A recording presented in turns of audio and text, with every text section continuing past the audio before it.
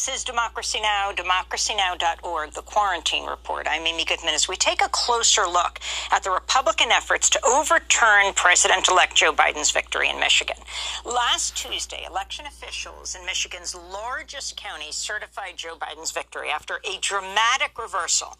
The two white Republicans on the Wayne County Board of Canvassers initially blocked certification, saying they didn't want to include votes from Detroit, which overwhelmingly supported Biden and has a large African-American population. President Trump then took to Twitter to praise the Republican effort, saying, "Having courage is a beautiful thing. The USA stands proud." Well, Reverend Wendell Anthony, the president of the NAACP in Detroit, criticized the Republican efforts to disenfranchise votes in Detroit that night. You have extracted a black city out of a county and said the only ones that are at fault and an issue is the city of Detroit, where 80% of the people who reside here are African Americans. Shame on you. Shame on you. You are a disgrace as relates to the ability to have a free and impartial election in this nation. And then I wanted to go to Ned Stabler, who is vice president at Wayne State. I just want to let you know that the Trump stick, the stain of racism that you, William Hartman, and Monica Palmer have just covered yourself in, is going to follow you throughout history. Your grandchildren are going to think of you like Bull Connor or George Wallace. I mean, this was an amazing virtual meeting, and we are joined by Reverend Wendell Anthony now, president of the Detroit branch of the NAACP, the largest branch of the NAACP in the country. He's also a member of the NAACP National Board of Directors. Still with us, New York Times writer Emily Bazelon. So, Reverend Wendell Anthony, thanks so much for being with us. Can you describe what is happening right now in Detroit, the amount of rage that was expressed that actually led to the reversal of these Republican county, what are they called, canvassers, but then they requested to take their vote certifying back? Well, thank you, Ms. Goodman. Good morning to you and your guests. If it was not so tragic, it would simply be pathetic. This is an attempt to disenfranchise the African-American vote and to give the election to Donald Trump. We fired Donald Trump, and we hired Joe Biden and Kamala Harris. In Detroit, in Wayne County, which is the largest city in Wayne County, 90% almost of black folk who live here. One of the canvassers indicated, as you already said, that perhaps we should just count all the votes in the other areas and not certify the votes that comes from Detroit. This is a strategy that we see around the country. Philadelphia, Atlanta, Wisconsin, Detroit, all of these areas are major urban centers of black folk. The suburban communities around Detroit, and in some cases they had issues much greater than Detroit. They did not say we should not certify them.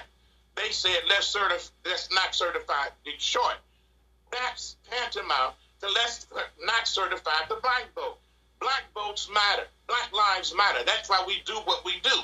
And what this is, very simply, if we were in a different country, Ms. Goodman, this would be called a coup, a political coup, because what you have seen is a president that has declared that I will not leave office unless I win, slow the post office down, take out mailboxes, stop the mail from coming through, discredit the guy who's in charge of the election process, who called it the most secure election that we've had, no evidence of fraud, no evidence of voter rigging, none of that. Then to have Lindsey Graham calling the Secretary of State of Georgia, he's a senator from South Carolina, not Georgia, to get him to not to certify and to discount some of the votes. And now we see the latest strategy, since the judges in the courts around America are not going with this nonsense, the move is to not certify. If we cannot certify, we can delay the election, we can push it back, and then perhaps we can get some new electors. But if we can't get that, maybe we can take it to the Congress and do something different and come out with a different outcome. No, we voted the way we voted in Wayne County and around the country. We want our votes to count, certify the vote. This has never happened before. It is a tragedy before God and man.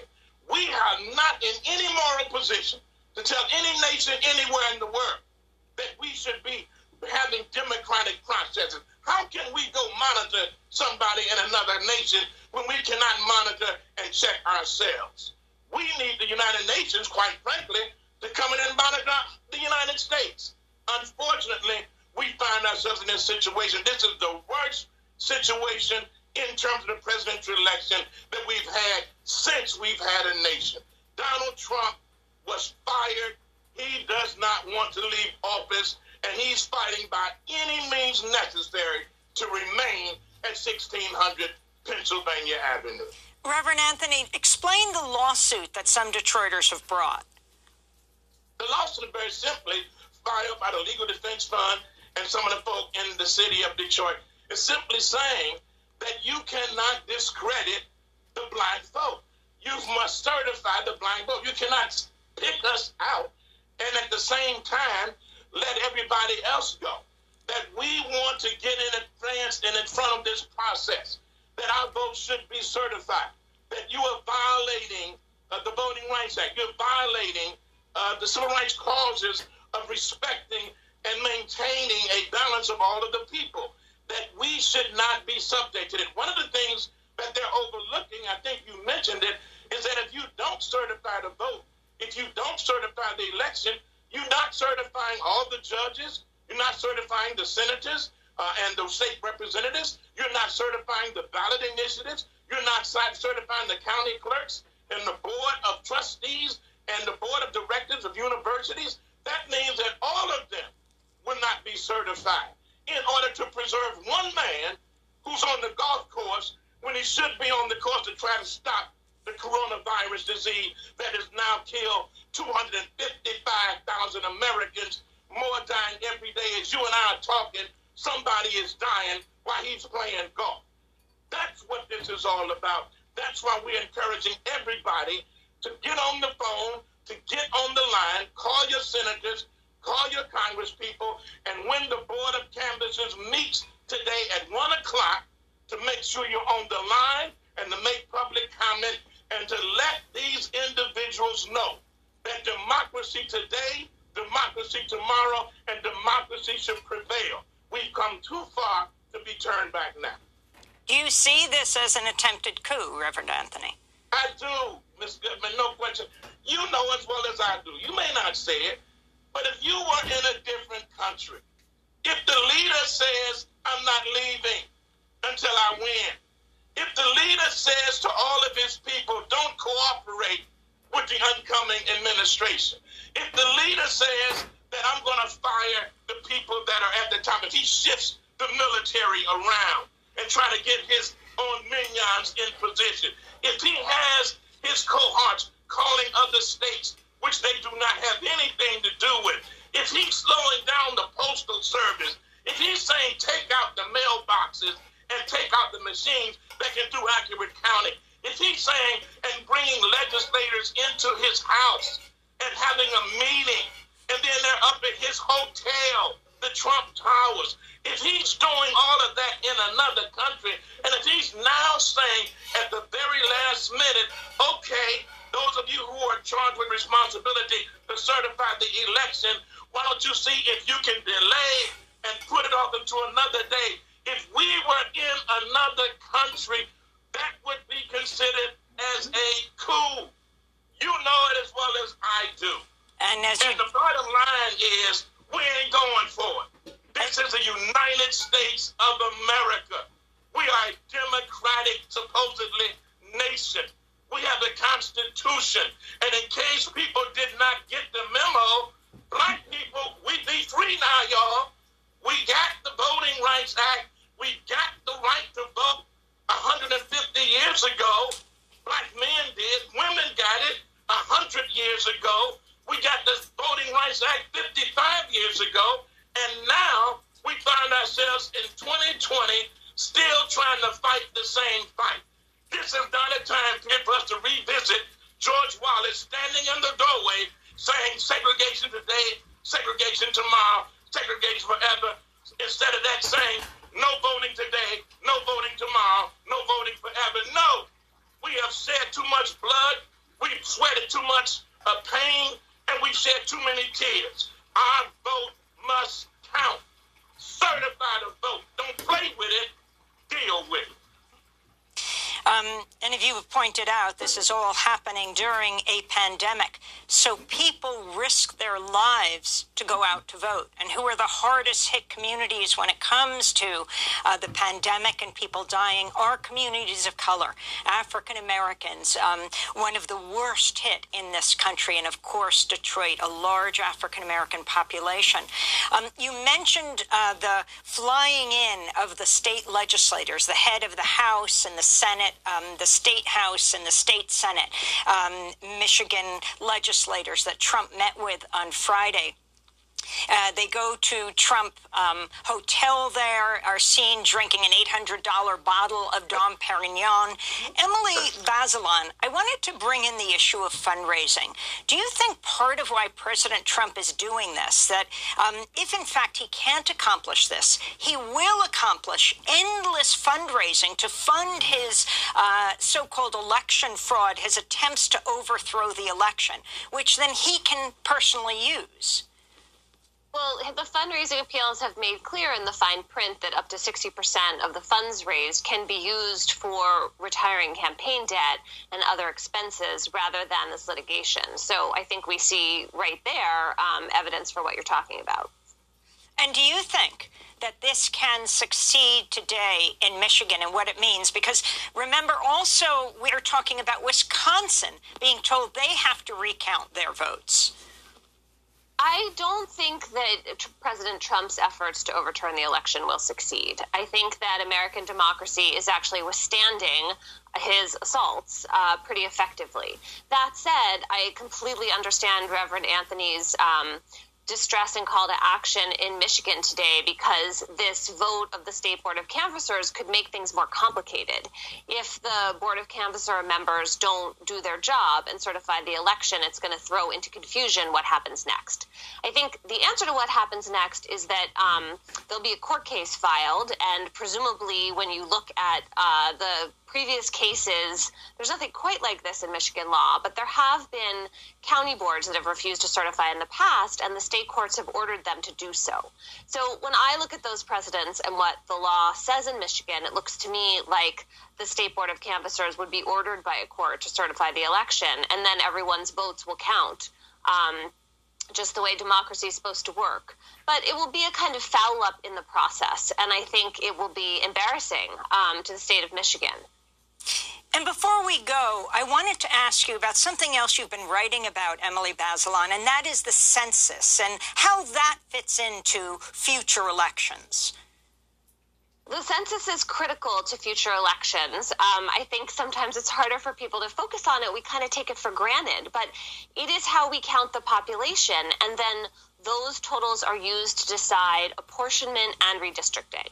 So that means how many House seats each state gets. That's determined by the count in the census. And the same is true about carving up legislative districts according to the one person, one vote rule within states. We also care a lot about the census because it's how we allocate millions and millions of dollars of tax resources. So it is critical for the census to be accurate. And what we've seen in the last couple of years is the Trump administration's efforts to basically sideline people who are not citizens or are undocumented from the count. And they have currently ordered the census to provide data that would allow President Trump, before he leaves office, to strip undocumented immigrants from the apportionment totals. That would increase the power of Republicans in the House of Representatives. It's a pretty naked power play. And so what we saw last week was Census Bureau officials saying, we need more time to do our count right. We need more time to do our jobs. And we have yet to see how that plays out through the end of Trump's term. And Emily, if a coup attempt fails, it's still a coup attempt. At what point will there be serious legal consequences for Trump and those who abet him? That's a really good question. I don't think we're going to have an answer to that until after he leaves office. what I do want to make clear is this was an incredibly well-conducted election under seriously adverse circumstances. We had the pandemic. We had a president who was assaulting, in particular, a vote by mail for many months. And yet thousands of election officials in states and counties, they just did their jobs and they made sure that people could vote. It wasn't perfect. There were still long lines. We have lots of problems with voter suppression in America. They're not gone. But in terms of being able to trust the integrity of these results, of, the people who did this work, I did a lot of reporting on them throughout the country. And I think it's really important to remember that one of the sad things about this attack on the election is that actually we were incredibly lucky and the election went well. Not just luck, I should say. A lot of people's really hard work went into making sure that was the case. And finally, Reverend Wendell Anthony, you get the final word here. You talked about 1 o'clock Michigan time being the time of the State Board of Canvassers, 2 Republicans, 2 Democrats voting. What are you calling for at that point? And when it comes to the Republican leaders in your state, in the legislature, are there people that you hold out that are speaking out? And what are you demanding of Democrats and Republicans right now in Michigan? Well, Ms. Goodman, all we really want people to do is to do their job. That's all they have to do. Their charge is to certify the vote. 83 counties in Michigan have certified the vote. This Constitution and their ordinance indicates that you shall certify the vote. Doesn't mean there's nothing ambiguous about that. There's no if I would, I should, I could, I. You don't even have to think about it. You just go and do your job and certify. And so the issue now becomes whether or not they have the will to do it. Has somebody tainted that or interfered with that, or someone suggested that let's delay this? That's the real issue. So we're demanding, number one, that they do their job. We're simply saying that at 1 o'clock when the canvassers meet, people should be on the line. People should be monitoring the meeting. People should state their case right now. People should call Shirkey. They should call Chatfield and indicate that we want you to make sure that you don't tamper with this election. You have said that you've seen nothing that should discord or disconnect you from the election. And so therefore, go ahead and do the right thing. Don't tamper with it. Don't delay it. Don't have unnecessary court cases, because court cases means delay. That means that we got to go through a process. What a process we've already undergone. We voted. People stood in lines. We went to the polls. We passed out literature. We made phone calls. We did robocalling. We were on the radio. We were on TV. We knocked on doors. We had parades to the polls. We had folks to come early and do what they were told. Vote early, vote absentee, do your mail-in thing. They told their people to come and vote on election day. Both groups did what they were told. Now you're mad because all the votes came in early and that you've lost. He was defeated in Michigan 15 times by the number of which he won Michigan in 2016, Trump. And so we're simply saying that do not tamper with the millions of people in the state of Michigan who voted to fire Donald Trump and to hire Joe Biden. This is hypocrisy of the highest order. History is not going to reward them well for this, but more important than his story is today's story, dealing with certifying the election. We did it, we voted, and now the vote be counted. Let every vote count and count every vote, and let's do that with certification.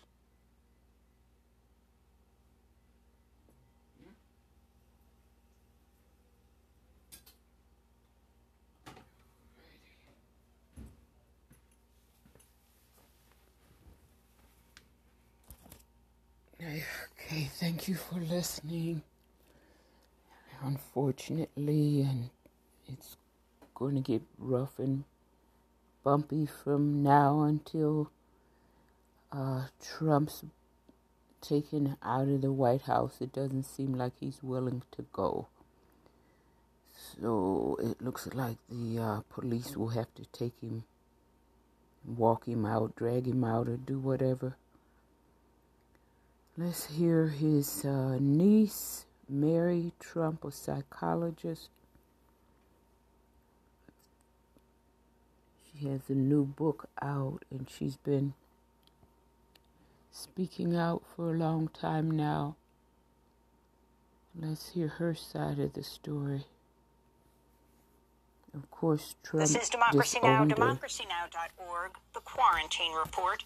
Today we spend the hour with the author of a book President Trump doesn't want you to read.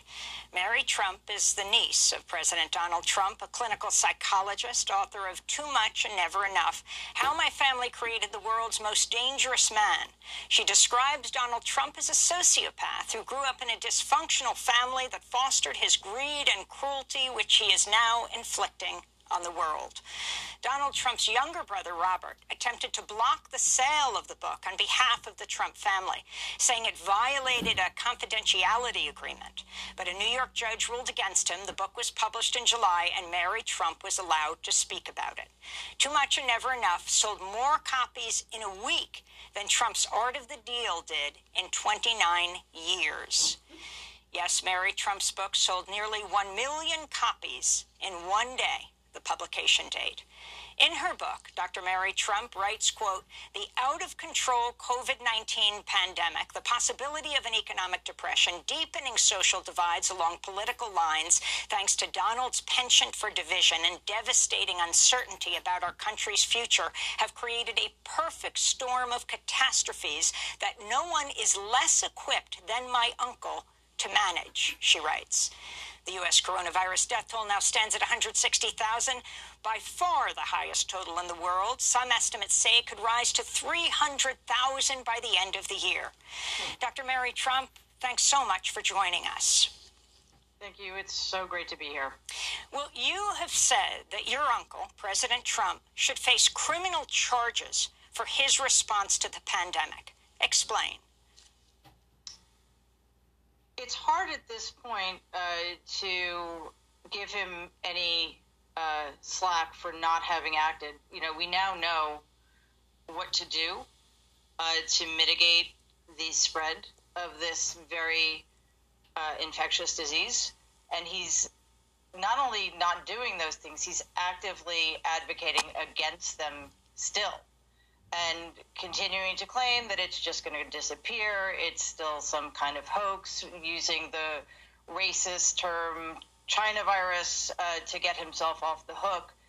And with over 160,000 Americans dead and rising, how can we not assume that there's some kind of culpability here? And he is able to make steps to fix this problem, and since he's not doing it, that to me also suggests criminal culpability. So you say so much in this book. Give us a kind of deep background on the Trump family and Donald Trump himself that we've ever read or seen. If you can talk about why you wrote Too Much and Never Enough. I wrote this book primarily to give people the kind of information they did not have access to in 2016. And there are reasons I wasn't able to do that in 2016, having to do partially with, nothing he did or said seemed to turn anybody off anyway. So I'm not entirely sure that my saying anything would matter. So in 2020, there's so much more at stake than there ever has been. I believe that this country is on the knife's edge, and I don't want anybody going to cast their vote in November being able to claim that they just don't know who they're voting for. So tell us about your family. You are the daughter of Donald Trump's older brother, Freddie Trump, who died at a young age. Take us back to your family as you talk about and quote, Victor Hugo of Les Miserables, talking about deep darkness. I wanted to share that quote if you want to talk a little about it. The book opening with that quote that says, "If the soul is left in darkness, sins will be committed. The guilty one is not he who commits the sin, but the one who causes the darkness." The epigraph clearly a reference to what Fred Trump, your grandfather, you say, did to Donald Trump. Yeah, I chose that quote specifically for that reason, but also because I think it works in the present day. You know, I think a lot of people in this country are purposely left in the dark and making bad decisions and self-defeating decisions because they are not given access to information that would help them make better choices. But as far as my grandfather, he was basically the only person in the family whose opinion mattered. He had all of the power. It was a very patriarchal system I grew up in. There was a lot of misogyny, so being a girl in that family was an automatic strike against you. And my grandfather was the kind of man who believed in dynasty in a way. I mean, he wouldn't have put it in those terms, but, you know, he had his real estate empire, and his oldest son and namesake, my father, was going to be his successor, and his empire was going to last in perpetuity. Unfortunately, for my father's sake, he wasn't the right kind of person in my grandfather's eyes. My grandfather needed somebody who was a killer, who was a tough guy, somebody who would win at all costs and was not weak in any way. In my family, being kind was considered being weak. Admitting your mistakes and apologizing for them was equated with weakness as well. So I don't know exactly when it happened, but at some point, certainly I would imagine by the time my dad was in college, my grandfather already knew that he was probably not going to cut it as his heir apparent. So Donald, who was 7.5 years younger, learned from my grandfather's psychological and emotional abuse of my dad. And the message was essentially, don't be like Freddie. And since my grandfather ran my family as a zero-sum game, and there could only be one winner and everybody else was a loser, Donald was determined to win. And he, in my grandfather's eyes at least, did, and, you know, had successfully auditioned as my dad's replacement. I wanted to ask you about a New York Times report long ago in 1927 that your grandfather, Donald Trump's father, Fred Trump, was arrested at a Ku Klux Klan riot in Queens, New York. The article is subtitled "Klan Assails Policemen." It reports that 1,000 Klansmen and 100 policemen staged a free-for-all battle. It lists Fred Trump with his address as one of 7 men who were arrested and arraigned for the assault. Charges against him were dropped. New York Police Commissioner Warren is quoted in the article saying the Klan not only wore gowns but had hoods over their faces, almost completely hiding their identity. The report was found and published in 2015 by the website Boing Boing. In a New York Times interview about the discovery, your uncle, Donald Trump, said, "I saw that it was one little website that said it. It never happened. They said there were no charges, no nothing. It's unfair to mention it, to be honest, because there were no charges. They said there were charges against other people, but there were absolutely no charges. Totally false," he said. But we're going back to that 2017 report in the New York Times. Do you know about this, Mary Trump? Did you hear about it as you were growing up? No, I didn't. Although, you know, my family wasn't great at telling stories. But, you know, unlike Donald, I don't doubt the validity of the report. It would be kind of a random thing to make up 60 years ago or 80 years ago, whenever it was. The only thing that surprises me, because, you know, my family was quite anti-Semitic, along with other things. So the only thing that surprised me is that my grandfather would take time away from his business to go do anything, honestly. But it wouldn't surprise me that he shared the sentiments. You say that Donald Trump and your family were anti-Semitic and were racist. Can you give us examples, particularly of President Trump, as you knew him growing up? You know, I can't, because it was just the way it was, honestly. It was sort of the background. You know, the terms were thrown about rather casually. And, you know, I don't want to suggest that, like, there was this sense of virulence in the household, but, you know, it was just language that was used, and it was a given. So I can't think of any specific examples. I mean, if I could, that would suggest that it didn't happen very often, you know. Did you ever hear Donald Trump, your uncle, use the N-word? Yeah, sure. Yeah, sure. Well, you know, I know that sounds awful to put it that way, but when you live in a family, and, you know, you're a kid, it's not that I didn't know it was wrong. I did, because I lived a very different kind of experience growing up. You know, I lived in Jamaica, Queens, which was, you know, lower class, working class, and predominantly African American. I went to a school that was predominantly Jewish. So I didn't understand the animus, but it wasn't shocking because it's just the way it was. This is how adults in my orbit spoke and behaved. And now, of course, you know, I learned a long time ago that it wasn't just something I disagreed with, but it was deeply wrong. But, you know, I guess I say it the way I say it is just to underscore how casual and accepted it was. So I wanted to then go to the 1970s.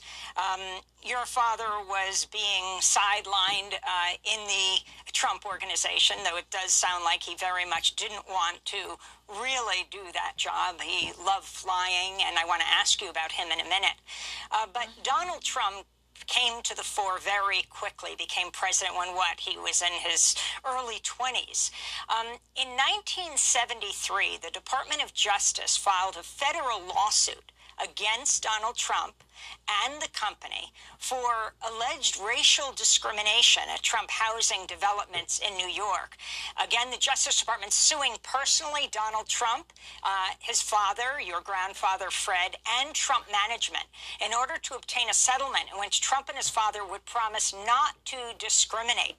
It was settled like 2 years later, after Trump tried to countersue the Justice Department for $100 million for making false statements, allegations all dismissed by the court. Can you, Mary Trump, talk about what you understood, what happened at that time? Well, I was 8, so I'm not entirely sure I would have been aware of it.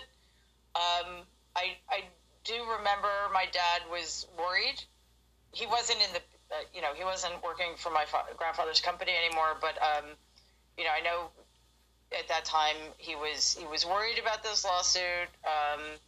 And, you know, shortly before that, or a couple of years before that, my grandfather had been involved with the Tomasellos, which allegedly had mafia ties, and that might have gotten my grandfather into trouble, and I know my dad was worried about that as well.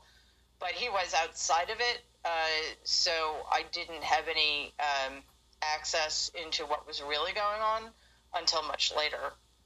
And I essentially know what other people know about what happened and how, you know, bringing Roy Cohn into the mix kind of changed the course a little bit of where Donald was heading. So if you could talk about your family, going back in time as we backtrack. Give us a family tree. What's interesting is Donald Trump has continually said, not clear why, Fred Trump, his father, your grandfather, was born in Germany. Now, your grandmother was. But it wasn't just a misstatement where he said it once and maybe meant his own grandfather. He has continually said that his father was born in Germany. Can you understand why? It's really fascinating what Donald gets wrong sometimes. And, you know, it's difficult on occasion to know if he's doing it on purpose or not. So that confuses me. He used to say that he was Swedish. You know, when asked what his ethnicity was, he would say Swedish because, you know, the excuse given was that they worked with a lot of Jewish people, and he didn't want to offend them by admitting to his German roots. But my grandmother was Scottish, so he could have said Scottish. So it's never really clear why, you know, he must know that his own father was born in the United States. Maybe it is, you know, my grandmother was born in Scotland. She was an immigrant. I honestly can't tell you. It's very weird. Right. I meant to say your grandmother was. How did your grandmother come here from Scotland? And how did she meet your grandfather? And then talk about that relationship shaping Donald, which we can then take to when you went to the White House and that picture missing, perhaps, from the White House of the family gallery. And that's the picture of Donald Trump's mother. That's right. Yeah. My grandmother was the youngest of 10 who grew up on a very tiny island off the northwest coast of Scotland. Not exactly a pleasant environment. It was a very harsh place to live in the early 20th century. It's beautiful, but it must have been extremely difficult to live there all those years ago. So she came to the United States to join two of her older sisters who were already here, and I think both of them were already married at the time to American men.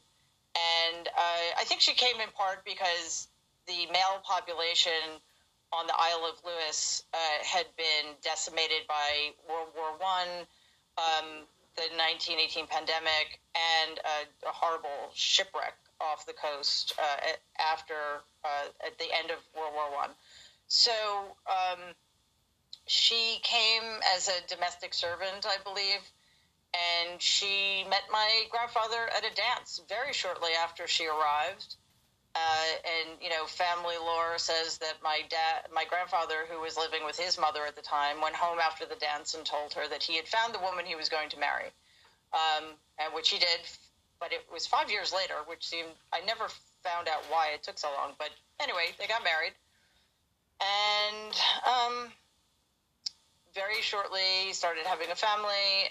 And my grandfather by that time was already very, very successful. And that never, you know, that trajectory never changed direction. He got more successful and more wealthy every year.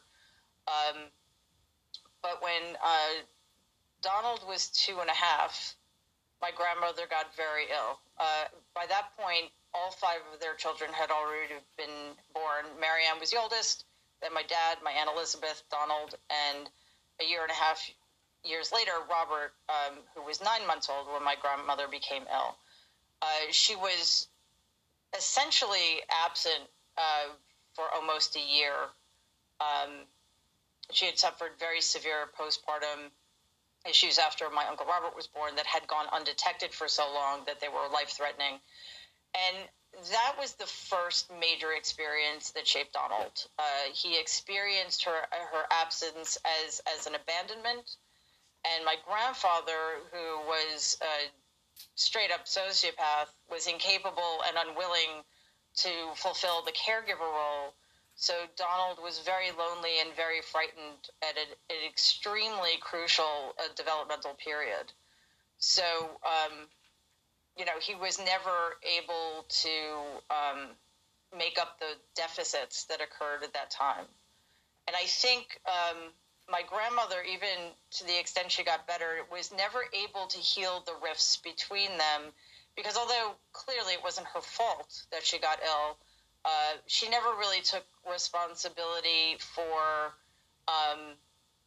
making it up to him and helping him heal that sense of abandonment. And then I think by the time he was sent to the military academy at 13, and my grandmother did absolutely nothing to prevent it, I think that was the final betrayal as far as he was concerned.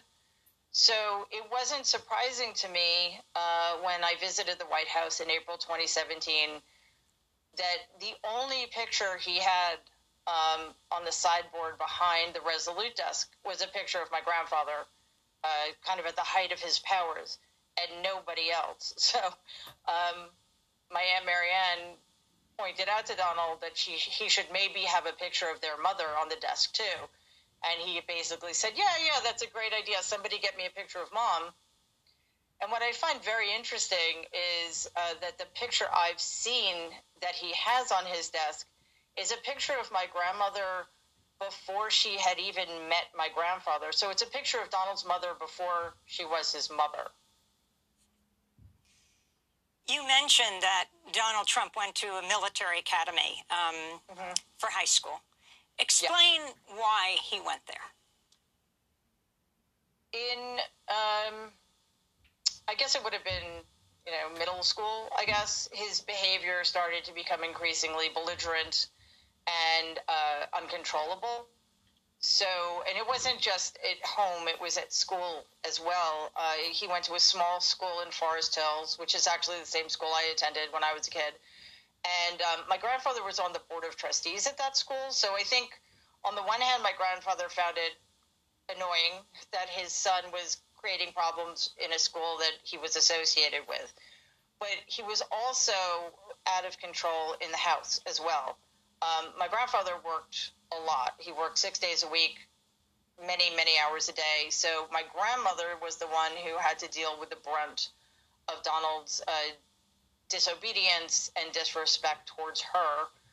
So at one point, somebody suggested to my grandfather that, maybe the New York Military Academy would straighten Donald out. And because at the time, Donald wasn't on my grandfather's radar yet, because, my father was still his primary focus. And because my grandmother would have been quite happy to have him out of the house, he was sent to New York Military Academy, and it was really a punishment. It wasn't like he was being sent to Choate or something. So he comes back, he goes to Fordham, starts there, and then you make a very serious allegation in your book. You say that he paid another young man to take his SATs. Explain what you know. This is a story that's known in my family. I've been told this directly on numerous occasions, and it was because Donald, at that time, certainly since the time he was, 12 probably, had a very inflated sense of himself, and Fordham wasn't good enough. He felt he needed a degree commensurate with his hyperbolic self-regard, if you will. So he had heard of Wharton, which I guess already had a good reputation. And while he was at Fordham, though, Marianne did his homework for him. And Marianne is the retired federal judge from New Jersey. That's right. And she's about 9 years older. So when Donald was at Fordham, he was living at my grandparents' house, and Marianne was living a few blocks away, already married with a child. And also, when he graduated from high school, he hadn't been accepted into any college. So Fordham was an intermediate step for him, I guess. But because he didn't do his homework himself, I don't know that he had confidence that his grades were good enough to get into the University of Pennsylvania, So just as a way to hedge his bets, he paid a boy in the neighborhood named Joe Shapiro, who was, I guess, had a reputation for being a good test taker, to take his SATs, which, as it turns out, wasn't necessary because I guess University of Pennsylvania had a very high acceptance rate at the time, and also my dad's very good friend from St. Paul's, which is where he went to high school, worked in the admissions department at the University of Pennsylvania, so Donald probably would have gone in anyway. He's made a big deal of having gone to the University of Pennsylvania, Wharton School. It's very important to him. What did your father call Donald from a young age? He called him the great I am. From what, like the age of 12? Yeah, which just, goes to show how long this has been going on. Clearly, President Trump cloaks himself, constantly refers to the military, praising the military. But you also write that Donald Trump and his first wife, Ivana being the mother of Eric, Don Jr., and Ivanka, that Donald Trump and Ivana threatened to disown Donald Trump Jr. if he went into the military? Yeah. My Uncle Rob told me that story a couple of times years ago. And so I don't find it surprising the way Donald speaks about the military now, simply because I believe in his mind the power of the military and the honor of the military reflects on him, since he's in the Oval Office.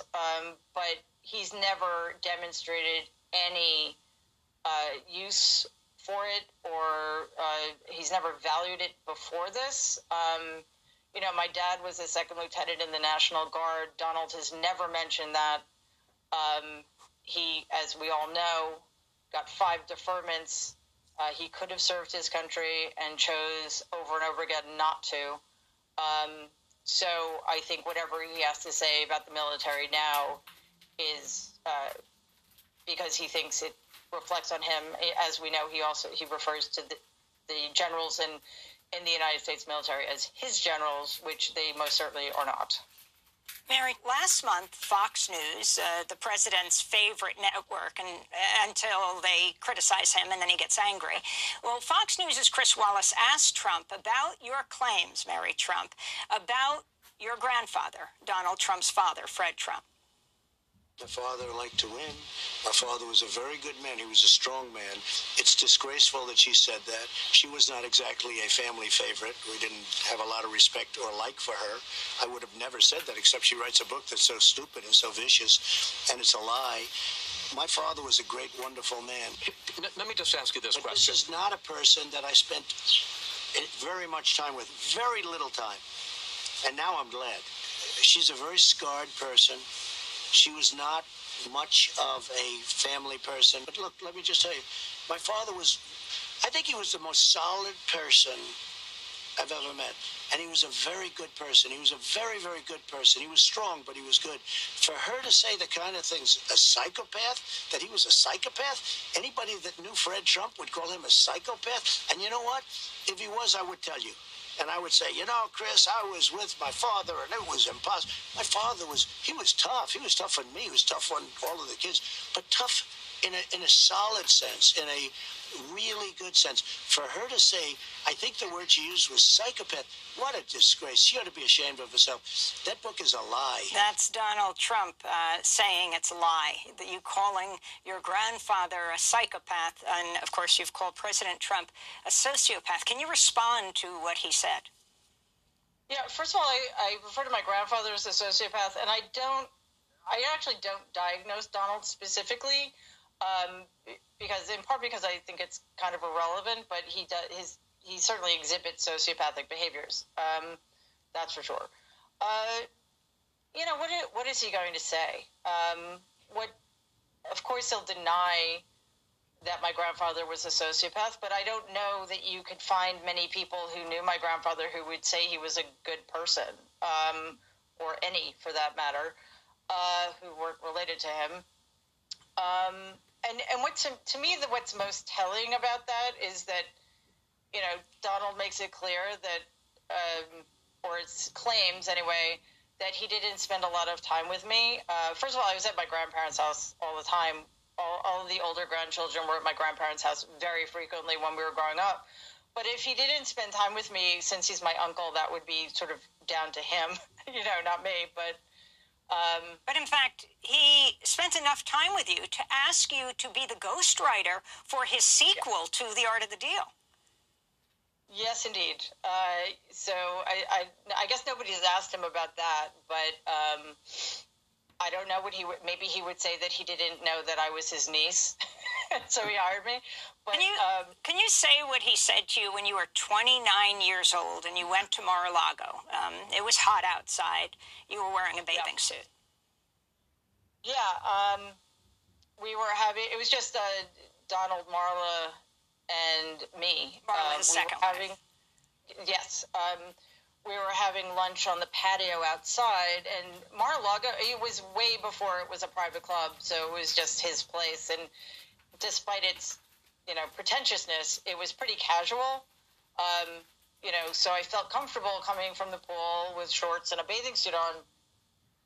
And Donald had his golf clothes on, and as I approached the table where they were already sitting, he looks up at me, and it was as if he'd never seen me before.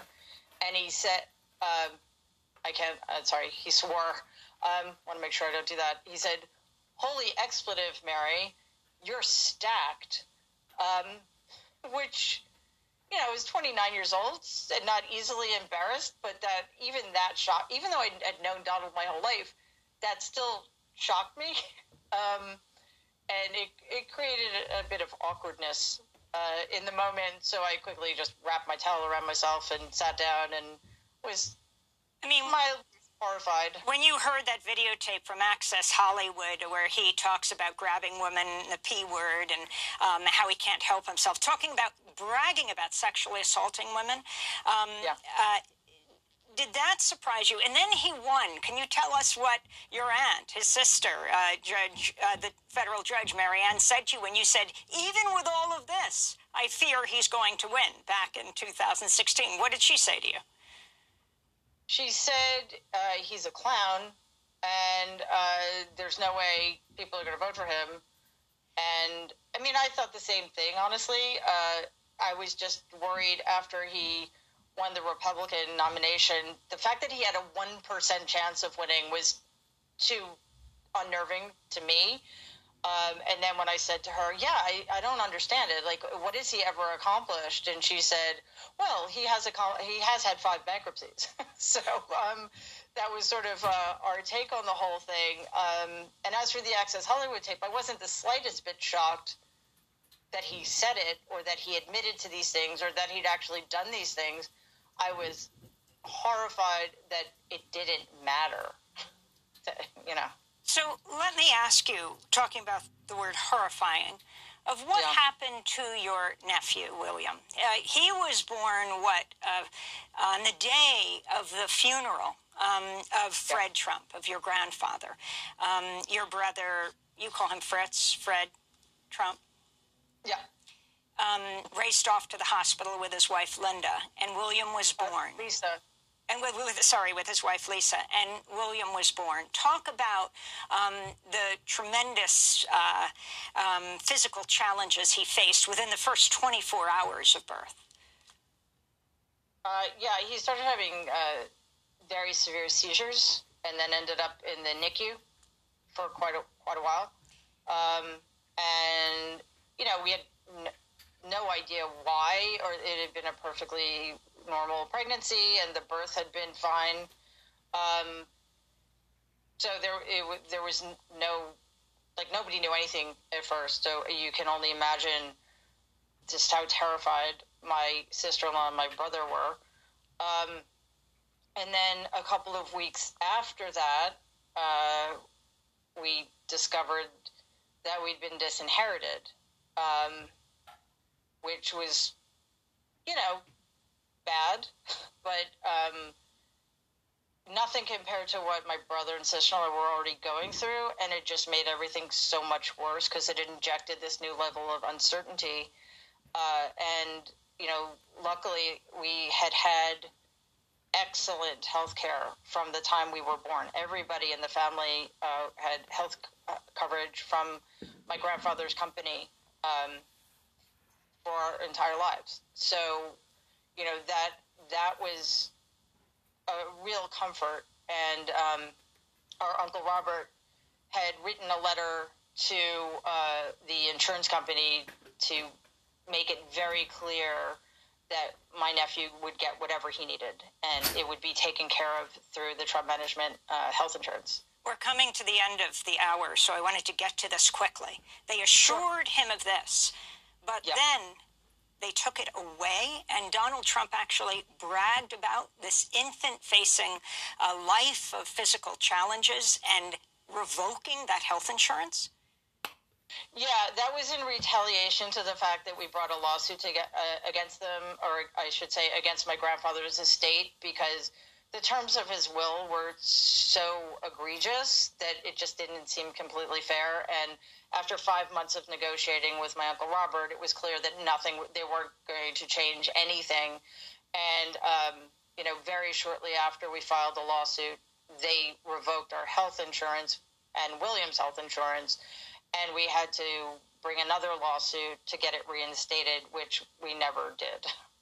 Mary, before we end, I wanted to ask you about President Trump's attitudes to the LGBTQ community.